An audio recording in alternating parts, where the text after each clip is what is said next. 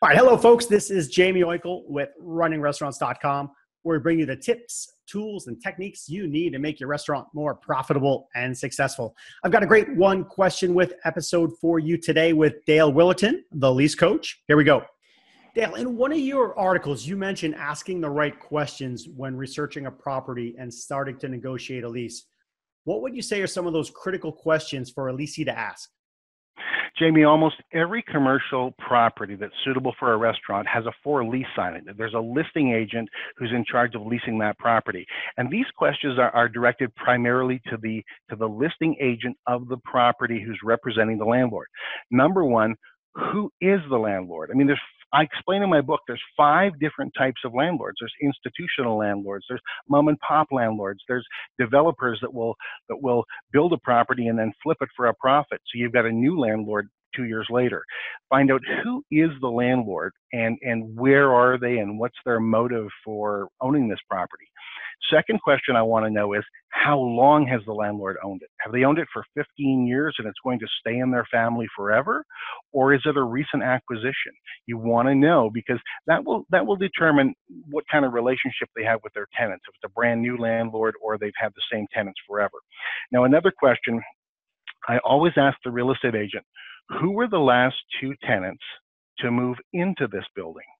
Because if he says, well, the dentist moved in last August and the shoe store moved in about a year ago, well, I can phone those tenants up, Jamie. I can call them or go and see them and find out what their leasing experience was like with that landlord, whether it's a good landlord, whether they got paid their tenant allowance, whether they're making money. I can get a lot of information from tenants who have moved into the building.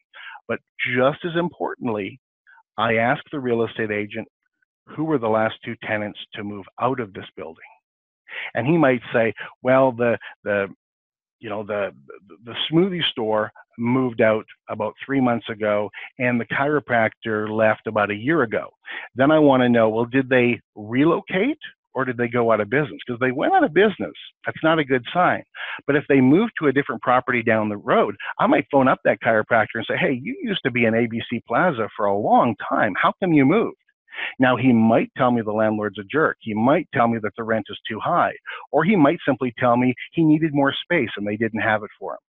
This information, this intel is so valuable, and most tenants don't have the time or the inclination to do it. Now, I also want to ask, who's the biggest anchor?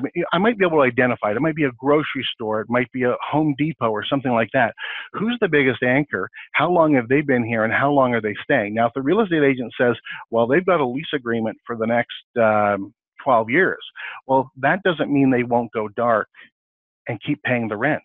Grocery stores do that all the time. And then suddenly it looks like a ghost town. You don't want to be in that situation.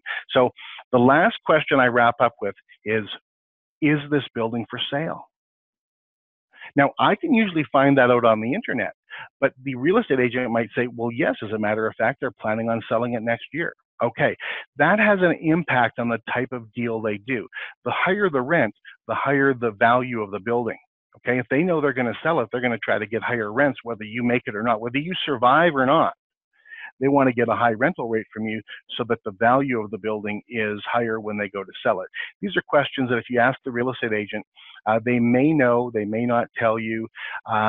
If they don't know the answer, the key is to say, can you find out? Will you get back to me on that? And then they usually do.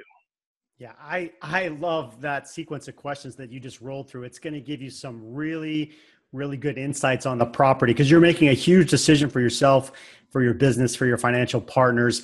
And if you ask those questions, you're going to know what you need to know about that property. So Dale talks all about this in his book and his presentations. Dale, how can they get a copy of your book?